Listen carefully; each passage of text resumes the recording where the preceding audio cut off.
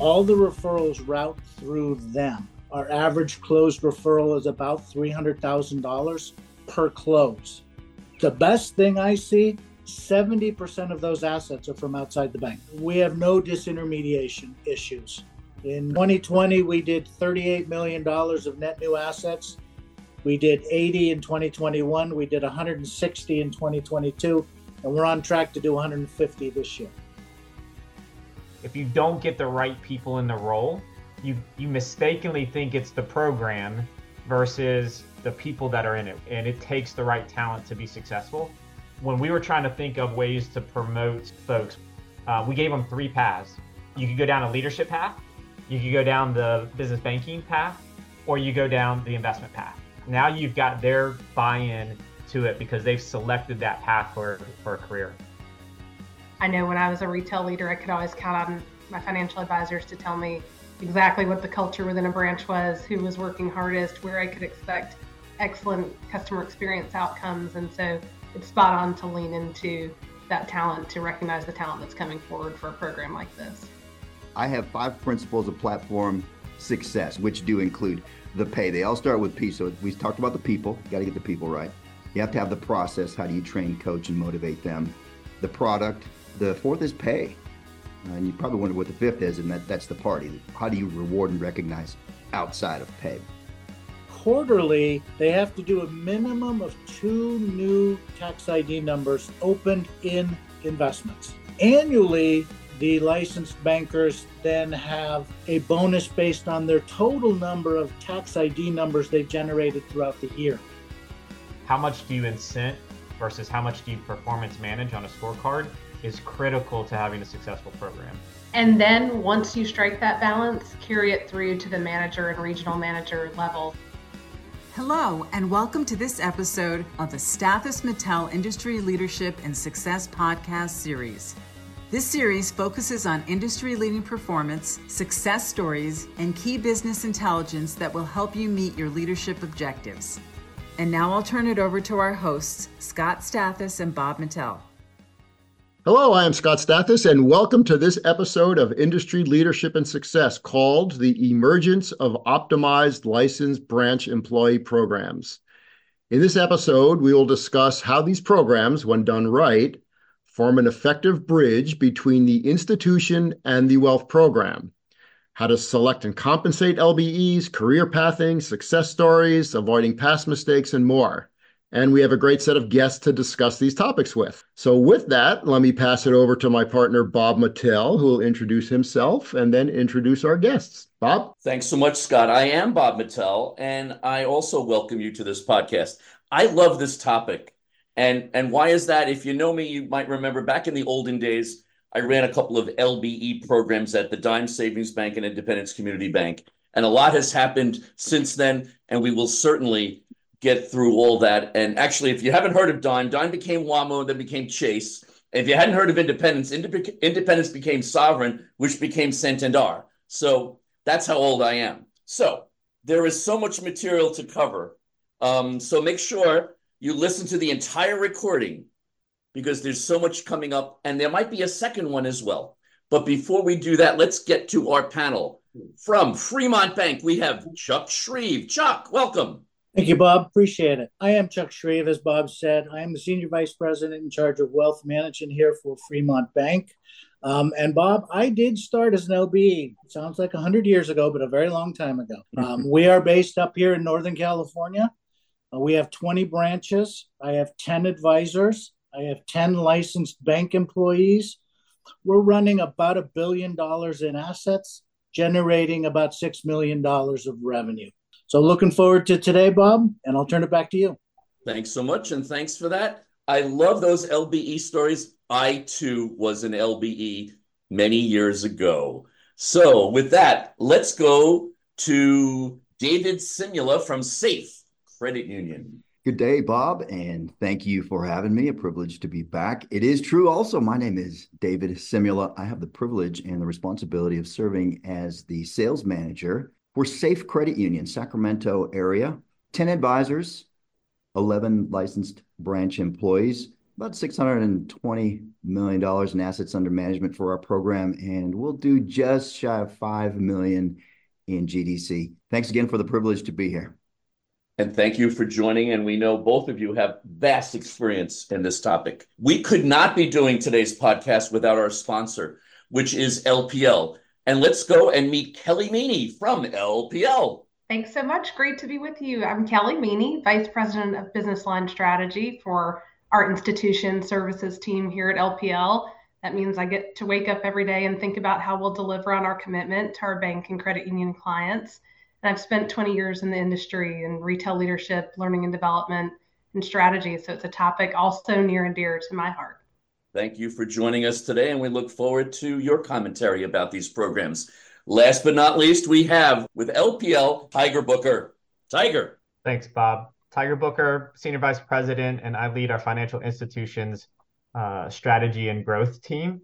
And we're excited to be here because we firmly believe that, one, we want to help our institutions grow, and the licensed branch employee program is a great way to do it. And so we're committed to bringing these resources to our institutions and look forward to the conversation. And I, too, also started as a licensed branch manager 24 years ago. So it's near and dear to my heart, and I'm excited about the conversation. Okay, so the lesson here is if you ever want to be a podcaster, you have to start out as a licensed branch employee. That is the game plan here, because there's 6 people on this panel and 3 of us have played the role of LBE. So let's get into the real discussion and switch it back over to Scott. I feel so left out. So we were talking about this before we press the record button here, that language matters. And I think it's very relevant for us to refer to these programs as licensed branch employee programs. One of the reasons is we have a credit union and a bank on the podcast today. But I think there are a lot of reasons for that. So, licensed branch employee programs, or LBE programs for short, is how we're going to be referring to them. So with that said, let's start, and David, maybe you can kick us off here, but let's start with your overall thoughts on the type of licensed branch employee programs. So referral only versus a selling program versus a hybrid program. I mean, we've gone in our channel kind of around and around with this, right? And you guys have had experiences with these types of programs. So high level thinking to start with. David, kick us off. Thanks, Scott. Well, I learned, although I didn't start as a licensed branch employee, I learned about them 20 years ago.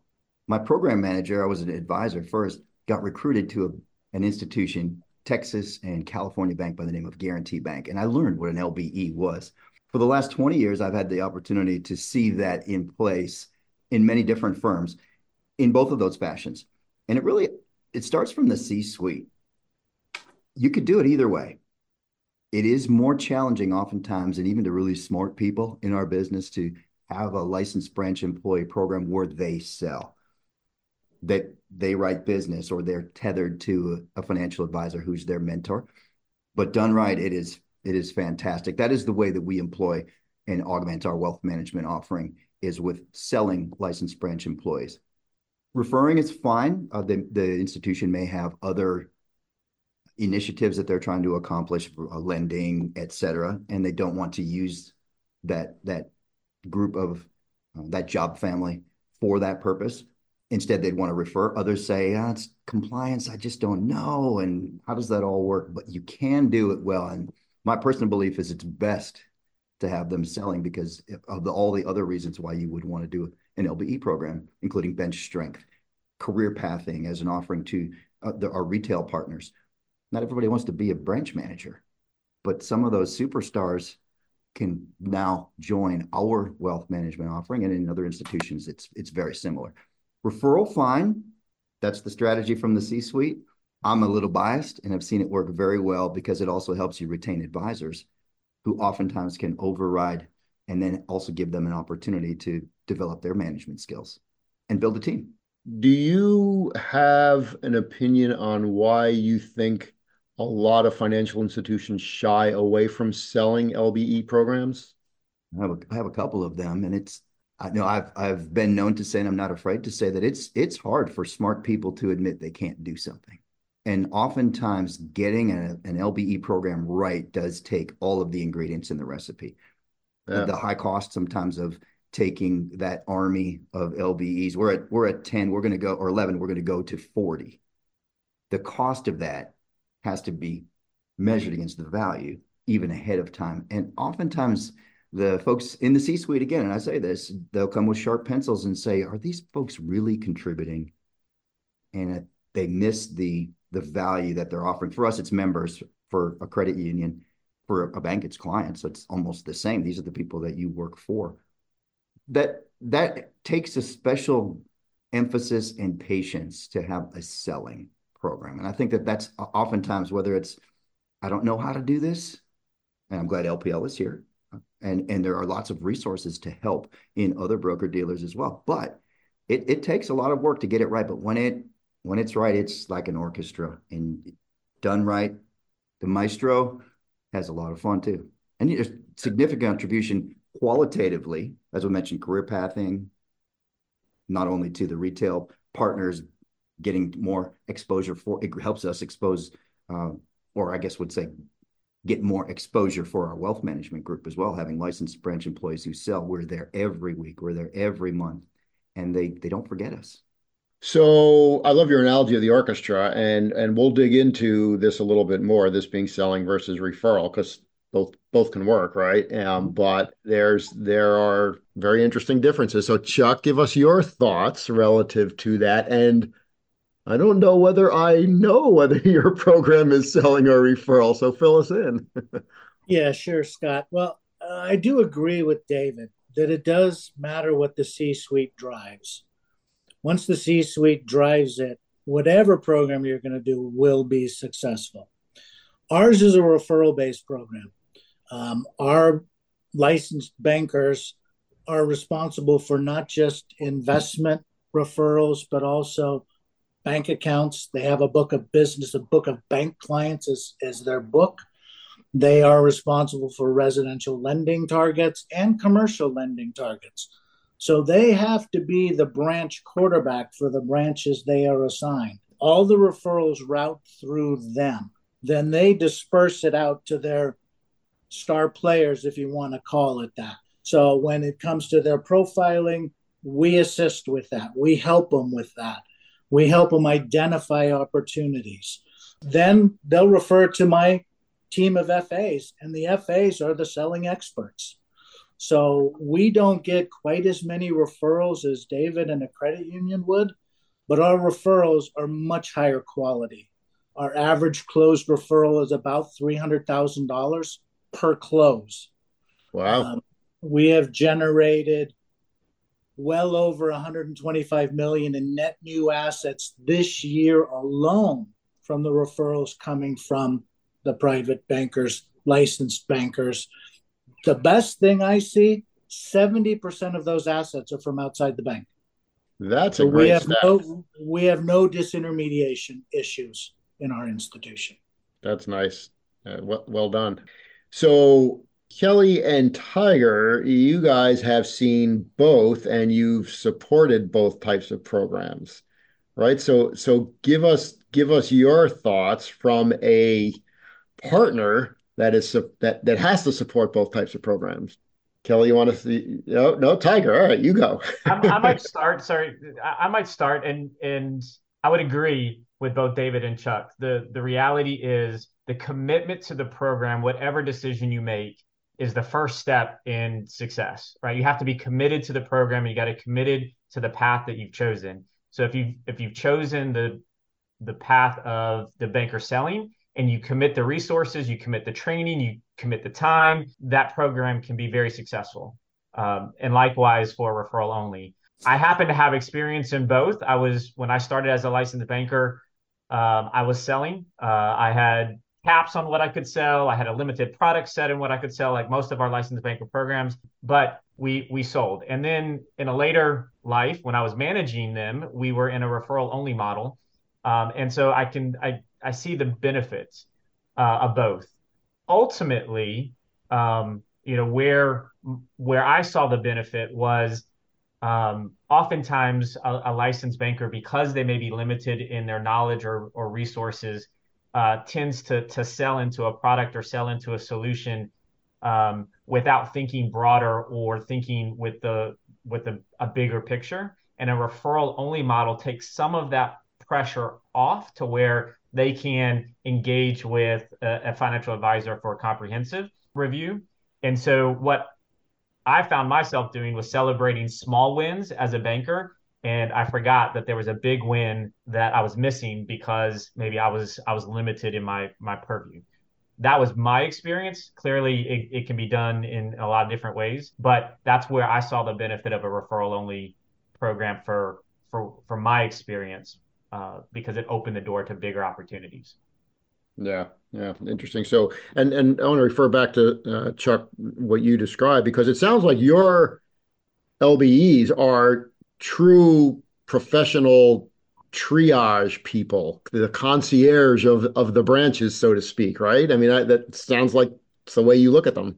Yeah, that's a good way to describe it, Scott. They are the key for their 2 or 3 branches they're responsible for.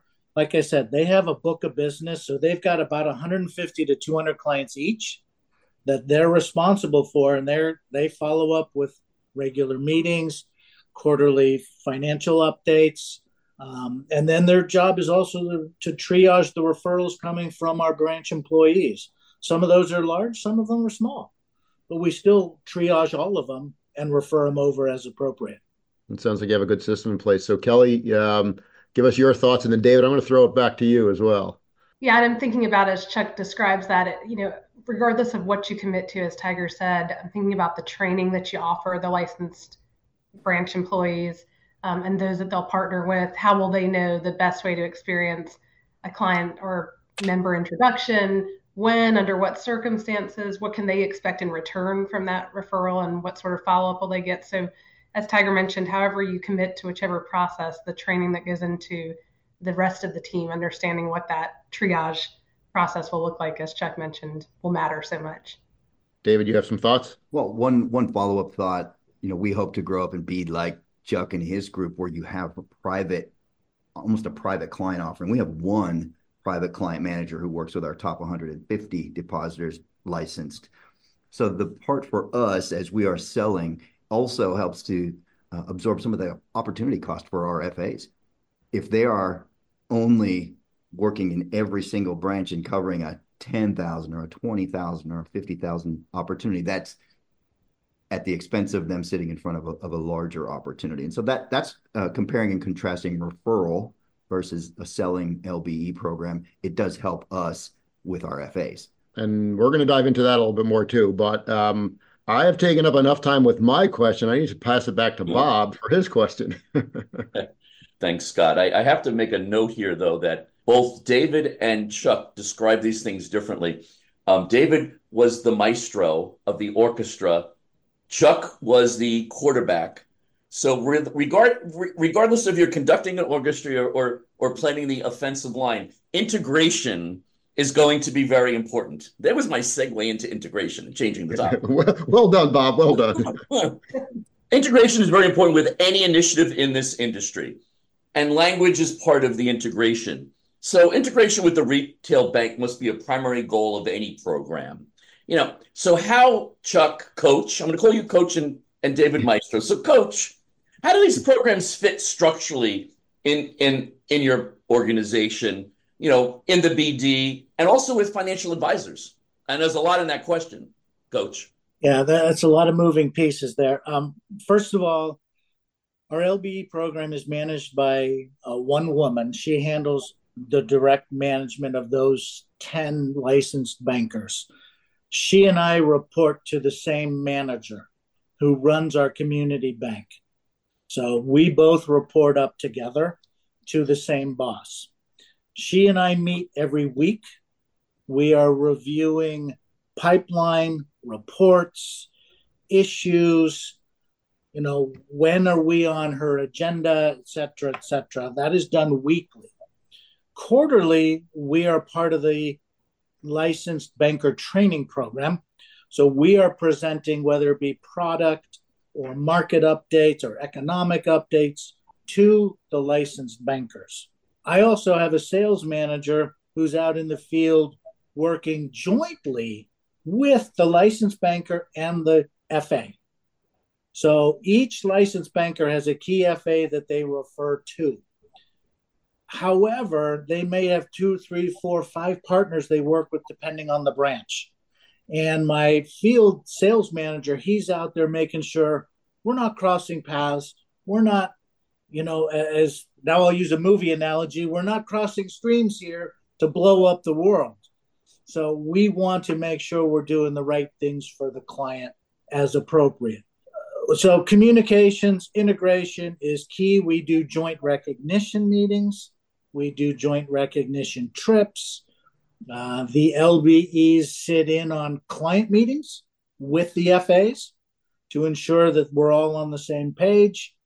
There's just a lot of communication going on across a lot of different channels. So we've just promoted you to executive producer from coach.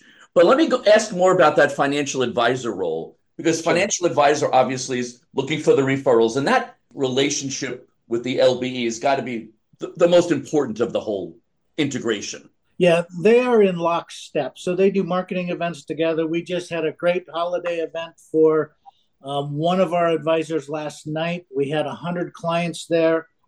The FA was the host, but his 5 licensed bankers were there sitting with their clients at the table, having a good time. It's all about working together and working as a team. So they do get recognized together, which I think is a big deal. We also don't have the licensed bankers competing with compensation. They're on completely different compensation programs. So I think that's another way that I know we'll talk about that later, but compensation is another way that you can help integrate them together. We will absolutely, and I'm not going to get ahead of ourselves. We will talk about compensation in a bit, but that idea of the holiday experience is great. So this podcast will probably hit in January. So everyone, when you listen to this, you should be putting that in your plans for 2024. But Maestro Simula, same question. Integration. Well, thanks. And I'll stay with the illustration if you don't mind. On structurally, and Chuck has got it right on. That licensed branch employee needs a mentor in the field, and that's an FA. So structurally, although they report to the credit union at our place as an employee, they are a dotted line to that FA. FA is responsible. So first chair, second chair, third chair, if you're tracking, a little bit of that illustration, they've got somebody they can learn from and hold their hand through those opportunities. So structurally, we have in our group, sales manager, that's me, who is responsible for training, coaching, and motivating. We're at the spot where we're about to bring in at that number, a sales manager. So Chuck is right on to have somebody there training the trainers, the shepherd for those FAs, teaching them how to train, coach, and motivate, and keeping an eye. The referee sometimes they have to be, but we're not there yet. We structurally and have a wealth management program that goes into our retail. We feed into that and then into the chief experience officer. So structurally, that has helped. With the second part of your question was about culture. Yes. SAFE tried to do a licensed branch employee program 2 times before they called me and said, hey, can you help us do this? And so as part of my responsibilities, I had the privilege to help them do it right. And that is with people right inside managing, not externally. Can't understate the importance of this continual nurturing for a licensed branch employee program, whether it is referral only or if they're selling. So somebody's got to be continuing to feed them. So the culture in that at SAFE, just as an example, the relationship officers were experiencing 20 to 25% turnover each year in that job family. So the culture was, could we put a higher level in, license them, give them a chance to have a career path and earn extra money and give them a bump and more prestige. And certainly that culture has changed. We get more time in the branch. We started them with a 25% allocation of time to help them see the opportunity to use that time. So maybe 1 day a week or 10 hours over the course of a week. And that culture affords us then the opportunity to get them once a month and train them for a morning and then once a quarter, similar to Chuck's strategy, where they can almost take their branch responsibilities hat off and just come and be with us for a full day. And we'll have advisors present and our private client manager present and certainly help them. The two keys, of course, are the sales process and then the tools along the way for discovery and asset appropriation. I think structurally, very, very important. You've got everybody on the same page and knows their lane to run in. And then the culture, we're changing the culture. This is SAFE's mission is building financial freedom. And we are helping them every day. Somebody's in a branch at another level than they were even just 4 years ago. I had a follow-up, but I see Tiger's hand up. Tiger, all you. Actually, mine was a follow-up, if you don't mind. Sure. Both Chuck and David, you mentioned how important having that support in the field is, having advisors that can act as mentors. Sometimes it can be challenging to find advisors that are really good advisors and also really committed to that mentoring and coaching and developing. And I'm just curious if there's anything that either one of you have done, maybe both of you. Chuck, since we started with you, maybe you can start. Anything you've done to either incent, reward, recognize advisors that have really gone above and beyond in helping coach and mentor bankers, because we know that is foundational to a successful program. Yeah, we have a pretty good recognition program for anybody within the bank. It's called Above and Beyond. So we can recognize that teamwork just for doing something out of the ordinary. Now, we also do quarterly recognition for the highest performing teams. So the FA and the licensed banker who work together both on net new clients and net new assets. So the teams that do the best working together are recognized in that. It turns out I have 4 of my FAs who were licensed bankers at one time. So sometimes just knowing that program is a help to be a coach. 2 of my top producers, one was a teacher. So for him, it's just normal to go in and be a teacher, not just to the clients, but to the licensed bankers so they can help their clients, not just with investments, but is it time for lending based on interest rates? What options do you have if you own commercial property? All of those issues. So we do look for that when we're interviewing other candidates to come into the organization. So, Tiger, does that answer your question? Yeah, no, that's great. David, I think you were. I'd agree. I'd agree wholeheartedly. But let's face it. Let's start for an FA. Start with a comp. Right. They wonder, an FA will say, if you're going to do this, are they here to compete with me? I just had one letter, and it's L. They're here to complete what you do, not compete with what you do. And done right, that can really help them. We had to develop pitch books for advisors to help them understand that. And certainly that's where we start. Our compensation, whether they write it or refer it, they are paid the same. It just levels the playing field. We don't want to incent them to try to catch a big fish that they can't reel in without calling in their senior advisor. Either way, and we also want to motivate them. So that's important. And we do share the compensation very, I would say, richly. We keep in touch with what is paid out there, and we don't want to lose anybody for pay.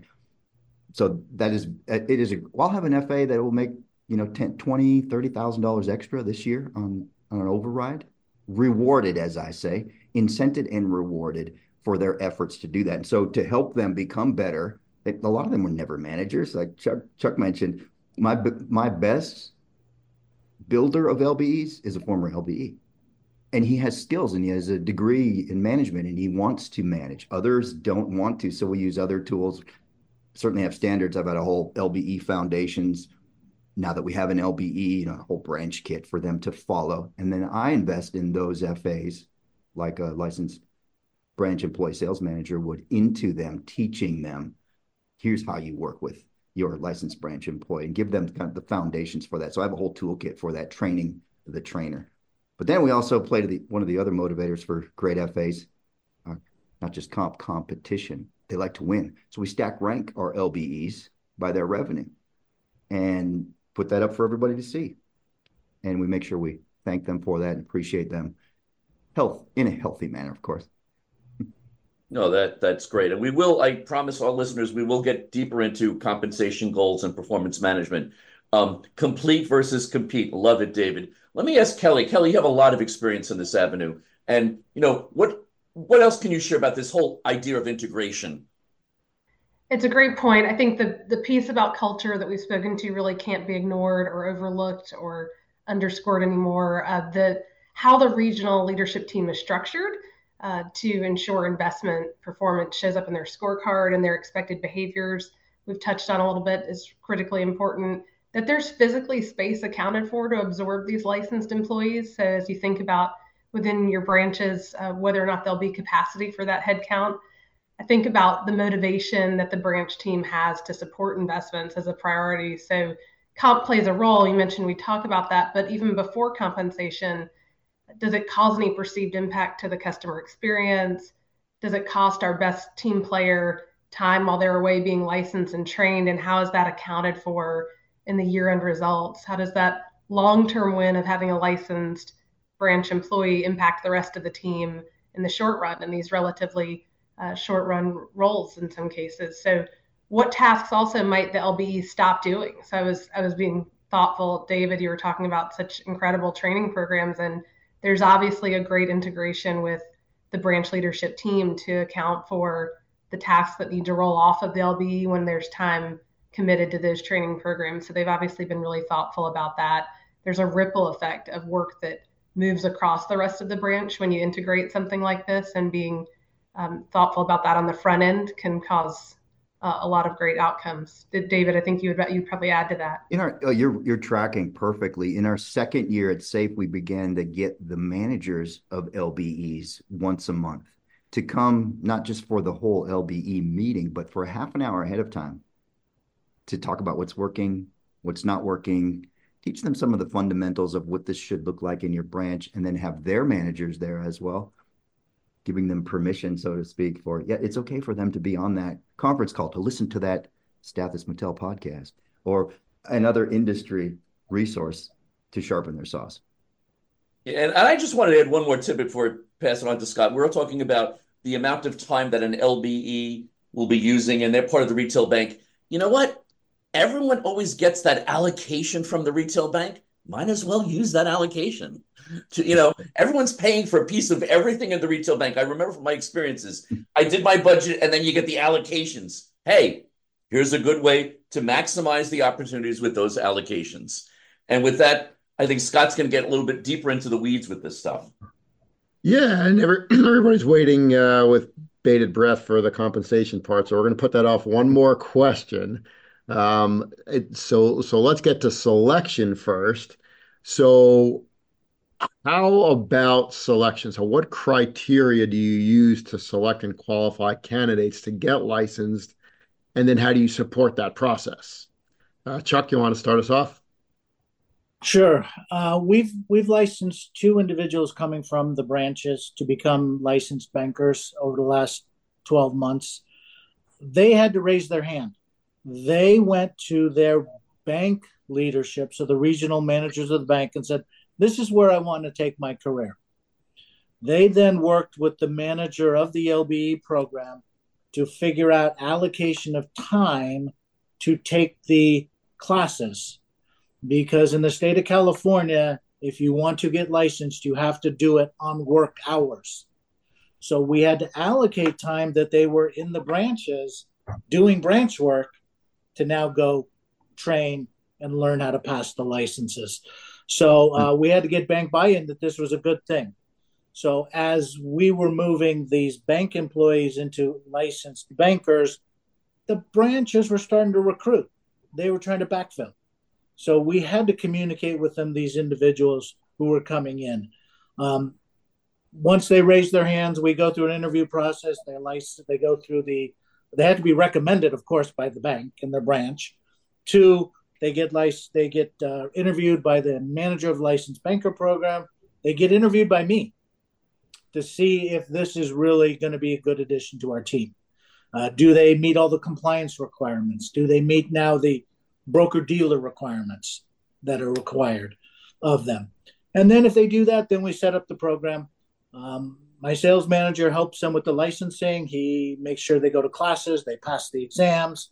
We have 100% pass rate. So once they get their Series 7 66, then they can start doing their new role, and we start training them more on the um, investment side of the world. They probably know how to do loans because they were in a branch. They know how to open checking accounts. They were in a branch. They know how to talk to commercial customers. They were in a branch, but they don't know how to review a brokerage statement from Merrill Lynch. So we help them with that training. So that's what we go through, Scott, when we start to move a bank employee into the licensed branch program. Okay. So if you so there's a difference between waiting for platform people to raise their hand and assessing your platform people and saying this one, that one, and the other would probably make good licensed bankers, licensed branch employees, and we should talk to them about it, right? So you're the former, right? You wait for them to raise their hands. My assumption, and you tell me if this is correct, my assumption is in order for there to be enough awareness of the values of a licensed branch employee program, so they do raise their hand, it has to be promoted or it has to be really successful. I mean, there has to be an awareness or that doesn't work, right? So how do you do that? Yeah, that's a good point. How do we do it? The awareness is built through one, we're out in the branches all the time. First of all, the licensed bankers are in their 2 or 3 branches every day. So are the FAs, and they're promoting it because if we get more licensed bank employees, we will do more business. So they want more referrals to come to them. So they will promote their individuals who are giving, maybe talking to them in the break room, at lunch. What's going on in the market today? Why did interest rates go down? Gee, why is the market going up today? And, all that information. They say, well, I've got somebody of interest. Let's see if I can't push them that direction to raise their hand. Would you like to do this? So we do move them in that direction. We also do a lot of quarterly seminars with clients that they are invited to so that they can see what the team does. They're very participative with all of our events that we do, not just holiday events, but women's only events, seminars, all sorts of different events that we take care of. So we do a lot of communication across all the channels. So what I'm hearing, Chuck, is it is now baked into your culture. It's part of the way you do business. Yeah, we started this program about 4 years ago, and it is now baked in. In 2020, we did $38 million of net new assets. We did 80 in 2021. We did 160 in 2022, and we're on track to do 150 this year. So yes, It is baked into our culture. Good job. That's impressive. So David, how does that compare, contrast to the way you do the selection and et cetera, et cetera? Thanks, Scott. Tracking almost parallelly, certainly a success factor is building that culture. Our starts in the early stages of casting the vision. You heard perhaps we have 11, we're going to 40. They know we're going to be looking for a few good men and women who might be able to fill those slots. We talk even with HR on the recruiting. We help them understand what we're looking for in a person so that they can use that to recruit somebody, even to be a banker. This is a possibility of a career path. Certainly in the referral trainings, Chuck talks about in the branches, it's like guerrilla training. If you're out there, you better be flying the flag for wealth management. And we're looking for LBEs, even just to cultivate the awareness and for us to find out who can identify an opportunity and then make an introduction on a referral. Taking that a little deeper, I have a prospect list. I'm like an MLB scout, and I work with our head of retail, and I have the list, whether it's personally from being in branches and noticing people who have either expressed an interest, or FAs. I'm always asking our FAs to be on the radar. They know it's good for them, and they know if we have someone who goes through our vetting process, which is just proof that you can sell a concept in a referral, that they win. The FA will win. So who's your best referrers? And it's got to be always on. The light has to be on that there's vacancy. right? We have room for more. But then through that process, we do go to our top sales folks, and then I'll bring them to the head of retail. It's funny, I got the well, that one's a no-go. And well, I didn't really, I wanted to ask more questions, but I didn't. I just knew, okay, there's probably something else there. Let's move down the list. But we help each other by looking out for each other. She will say, hey, do you think this person would make a good? And when we get to that spot, we have a nomination process. I've found this to work very, very well. Imagine you were nominated for something, for an award. Even personally, if you're listening to this, like, hey, you've been nominated, you have to receive that nomination for it to go into effect.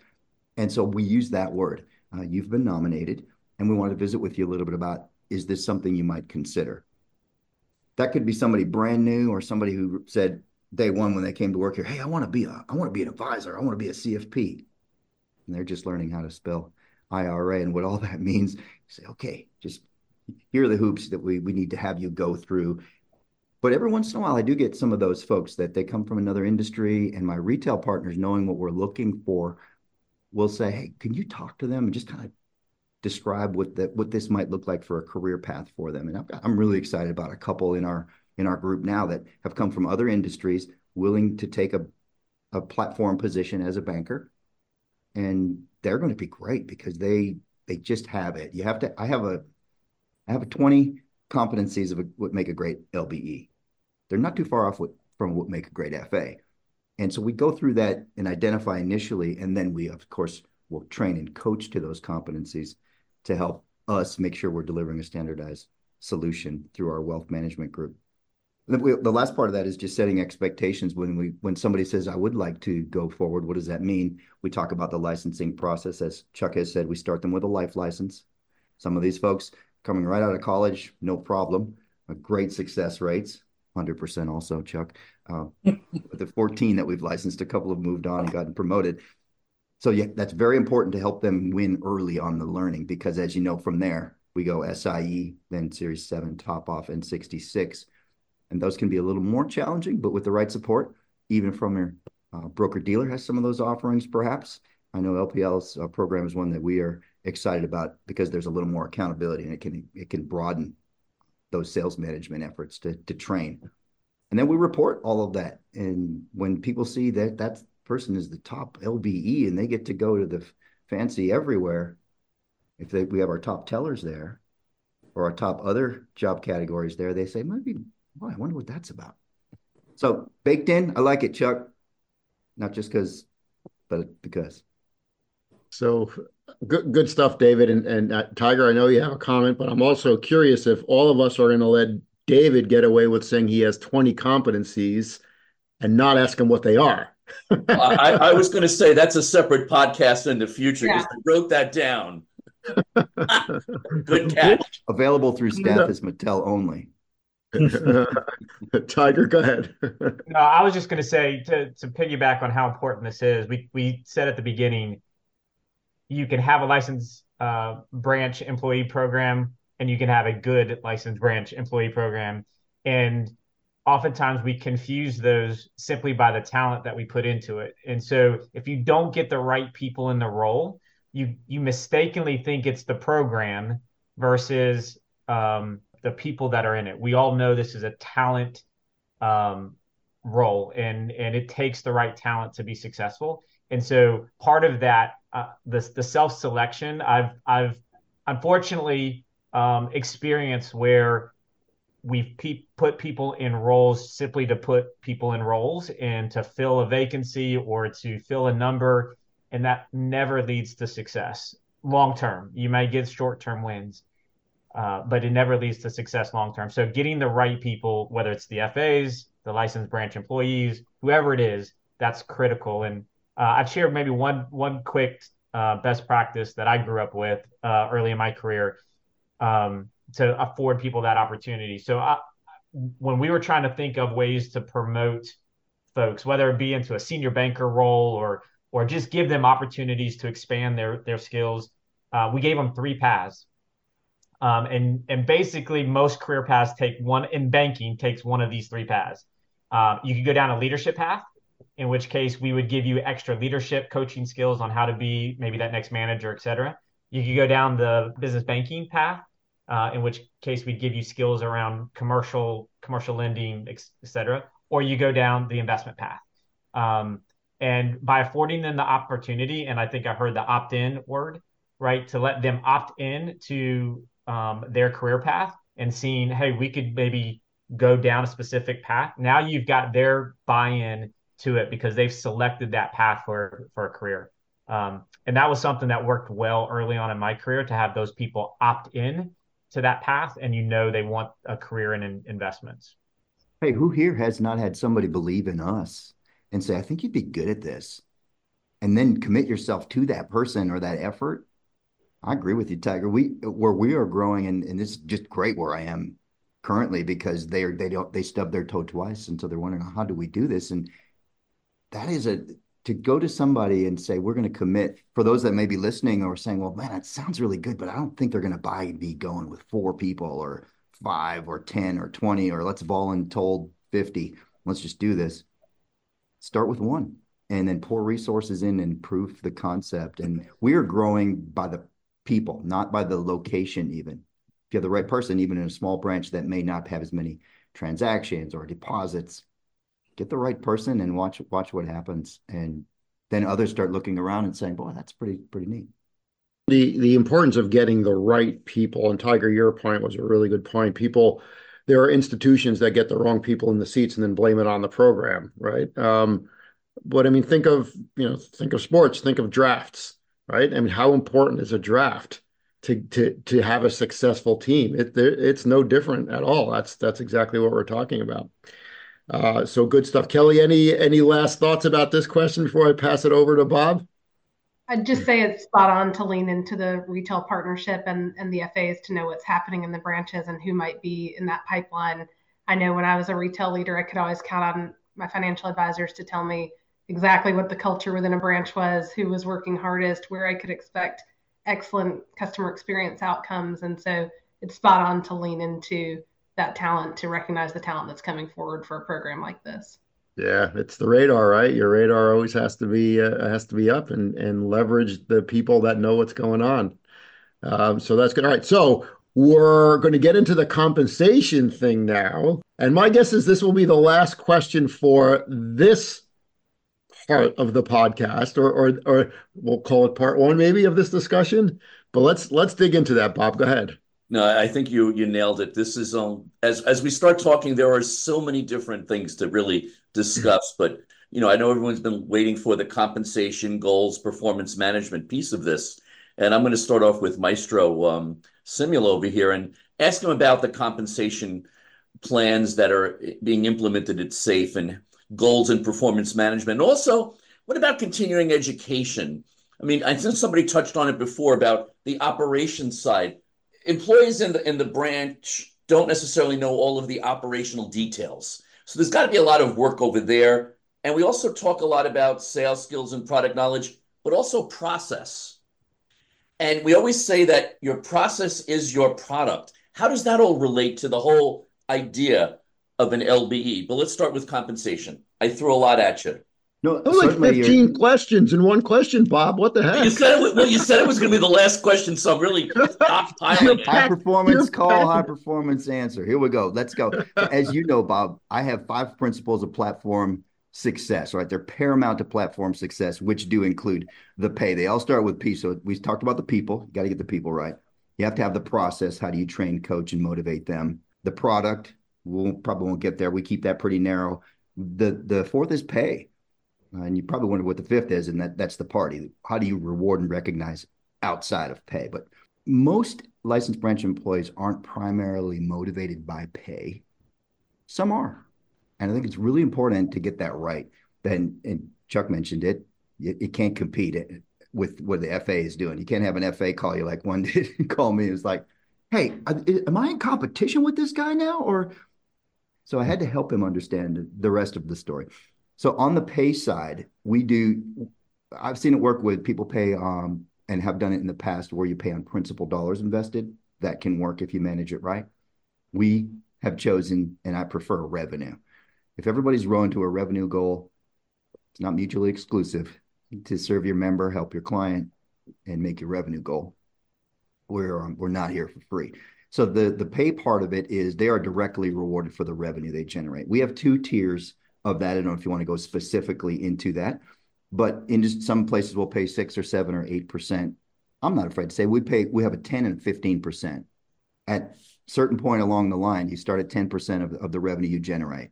And then if you get to 50,000 in revenue in 1 year that you have personally written, not referred, but written, then you get a bump to 15. And that's pretty generous. We front end load that. I think it's important to reward the people that are helping you generate revenue. And then the rest of that goes to the grid of the FA. You have to reward that person who's going to spend time developing that LBE. I have a talk I give. It's called From Hunter to Farmer and Back. A whole session about how most FAs, we're hunters. If I don't kill today, I don't eat today. If I don't catch a fish today, my family could go hungry. So that's the mentality of a great FA. Totally fine. They have to learn how to be farmers. And that pay part helps them know that who doesn't like a nice side of rice with their freshly caught salmon, or who doesn't like the mashed potatoes to go with that filet. And that's something that is very important for me to help them know. It will come to you. You just be patient, trust me. And then they see the guys who are at the top of the stack and what they've done, and they know that they're being rewarded for that part. So that pay part is for sure there. On the CE side and goals, pretty simple. We've matured to an industry average now, which 20-year average, Scott, you can probably back this up or down from $1,000 a month in written revenue for a licensed branch employee. For the last 20 years, that's about what it's been. So we benchmark to the industry average. So we can coach them to you're twice the industry average. Let's get you to 3 times. Or if they're below that, we've matured into that spot. And then on the CE, the continuing education, formalized, of course, we provide all of that and track that and make sure that they keep up to date with that through our broker dealer and through a few other vendors. But their continuing education beyond the formal side certainly comes in that mentor-mentee relationship with their FA and time that we get together with them, even as part of our larger wealth management group. I think that's the first time mashed potatoes and rice were talked about on a podcast of ours, Scott. Hey, Bob, he's talking about all kinds of food, and they're in California, but it's 6:30 here. He's really hungry now. But the only thing, and I know I throw a lot to that question, just give me 30 seconds on goals and how the goals for the LBE and FA are either aligned, not aligned, joint. How does that work? Sure. And then I'll let Chuck talk to it too. Yes. For us, it is a responsibility of the FA to help them at least get to the LBE, get to their goal. But it is the manager in the branch who has the stick. We just have white hats. We have carrots. We have to make really good friends with the people with the sticks if needed. Some institutions will say you'll lose your license if you don't generate X. If that's what they have to do, that's what they have to do. We use the carrot. We shine up the carrot. We train. We coach. We motivate. We just invest heavily if someone's in jeopardy of not making their goal. I don't know, Chuck, how do you do that on the goal side? With the licensed bankers, they all have the same goal. So we figure they all have the same opportunity. So that is, again, managed by the bank. They manage that on their scorecard. They manage that target. And then I just am the tracker and make sure they're doing it compliance-wise. Now, my FAs all have different goals, and they're supposed to be talking together so that they're working toward the same goals. So we kind of push them together sometimes, but I agree with you. It's got to be at the individual level. So, Coach, we want to hear your side of the compensation story, and also talk to us a little bit about the education side, because I think it was you that mentioned there's a whole education process on the operations side of this as well, to a degree. Yeah, so let's start with compensation, because compensation is key to the success of anything, and it depends on how people are rewarded if they're going to do it. My FAs, it's a very basic, simple program. You generate revenue, you pay it on the grid. That's the way it is. The more you do, the more you get paid. Can't get much more simpler than that. Now, my licensed bankers are very, very different. Quarterly, they have to do a minimum of 2 new tax ID numbers opened in investments, minimum of 2 per quarter. Then they are gridded from 500,000 up to 7.5 million. And they can make anywhere from $1,000 to $9,000 a quarter, depending on the asset that sticks on the books for 12 months. It's not their responsibility to do what's right for the client, so we don't have them track revenue on this. That's up to the FA to do that. Annually, the licensed bankers then have a bonus based on their total number of tax ID numbers they've generated throughout the year. So now the assets don't matter. It's just how many new clients did you bring over to investment services this year? All 3 of our sales organizations have a scorecard. The branches have a scorecard. Investments is part of that. The private bankers have a scorecard. We are equally weighted with residential lending, commercial lending, and bank deposits. We are equal weighted to their rankings for their trips.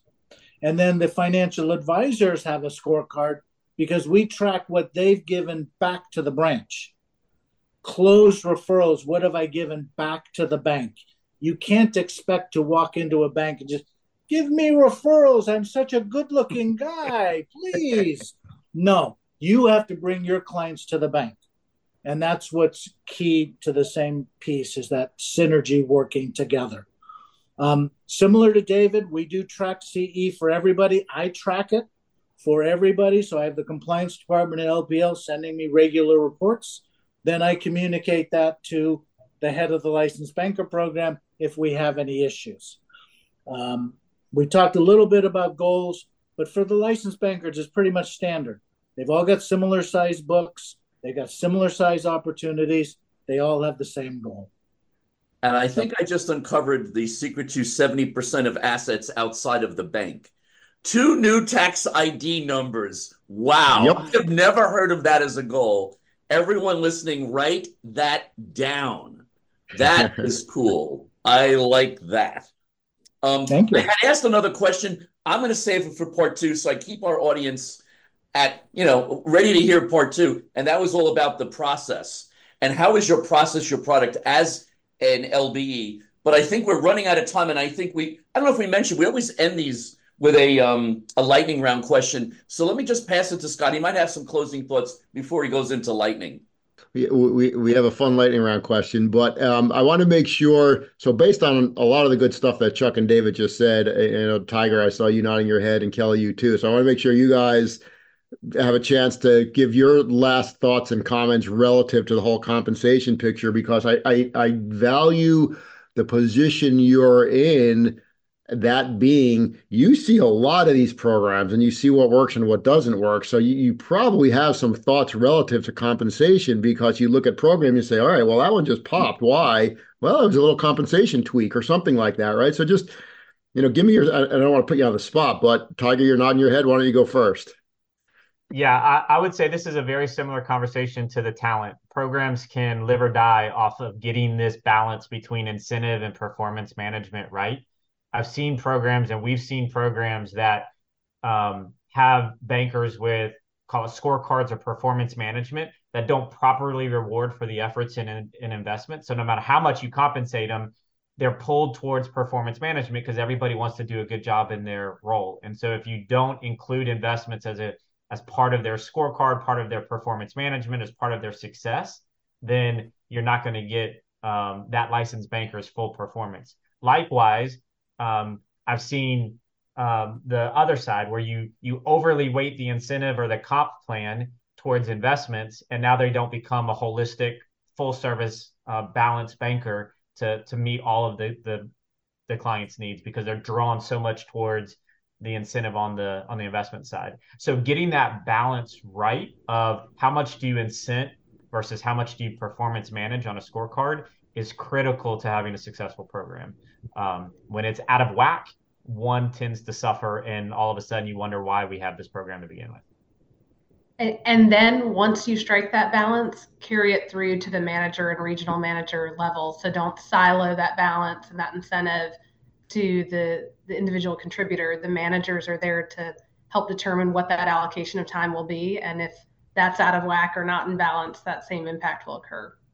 Interesting stuff. And I think that's good insights. All right. So we will most likely have a part 2 of this because there's a lot to layer into here. But let's finish this one off with a lightning round question. And this is one that I just made up. And I'm not sure where it came from, but since we're recording this in December, and the stock market just hit 2 records in a row, right? So we're now over 37,000. So I'm going to ask this, and we're going to check it at the end of 2024. Give me your predictions of where you think the stock market will be at the end of 2024. Who's brave enough to start with that one? Chuck is laughing. I'm going to go to you, Chuck. Oh. Just give me your thoughts. I think it's going to go up. It's going to go down. It's going to go up. It's going to go down. I think we're going to end around 37,500, 38,000.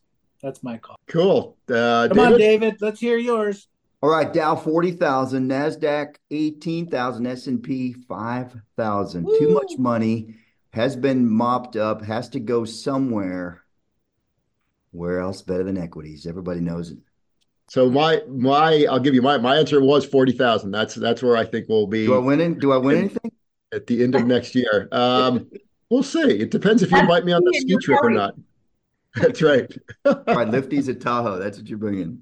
Lifty's at Tahoe. Kelly, what do you think? I'll ride the roller coaster with Chuck. I'd say we'll ride the roller coaster and 38. Well, I mean, it's an election year, so it will be a roller coaster, no doubt about it, right? Yeah, I was going to say that might have some impact, but I think if I remember correctly, most election years, if we're talking right after election, there tends to be a drop. So I think we're going to be closer to flat for the year. I think we'll ride some roller coasters, but I think by December 31st, we'll actually be back to probably flat. All right, you and Chuck are the same. All right, Bob, what about you? I wrote down plus 10%, which is pretty much what you said. So I think we'll be at 40. All right, so we're going to check this at the end of next year. Well, with that, I think we are done for this part of this episode. So thank you all very much for participating and sharing your insights and your knowledge. I know our listeners will get a lot out of this, and we appreciate your willingness to spend time with us. So thank you very, very much. And thank you again, LPL, for being our partner in creating this episode. Very much appreciated. Bob, any last thoughts, comments? Just a couple. If you're listening to this, you probably got it on Apple, Spotify, or Google. Keep your subscription going because there definitely will be a part 2. Because in part 2, you will find out whether the other 3 participants of this podcast will become LBEs.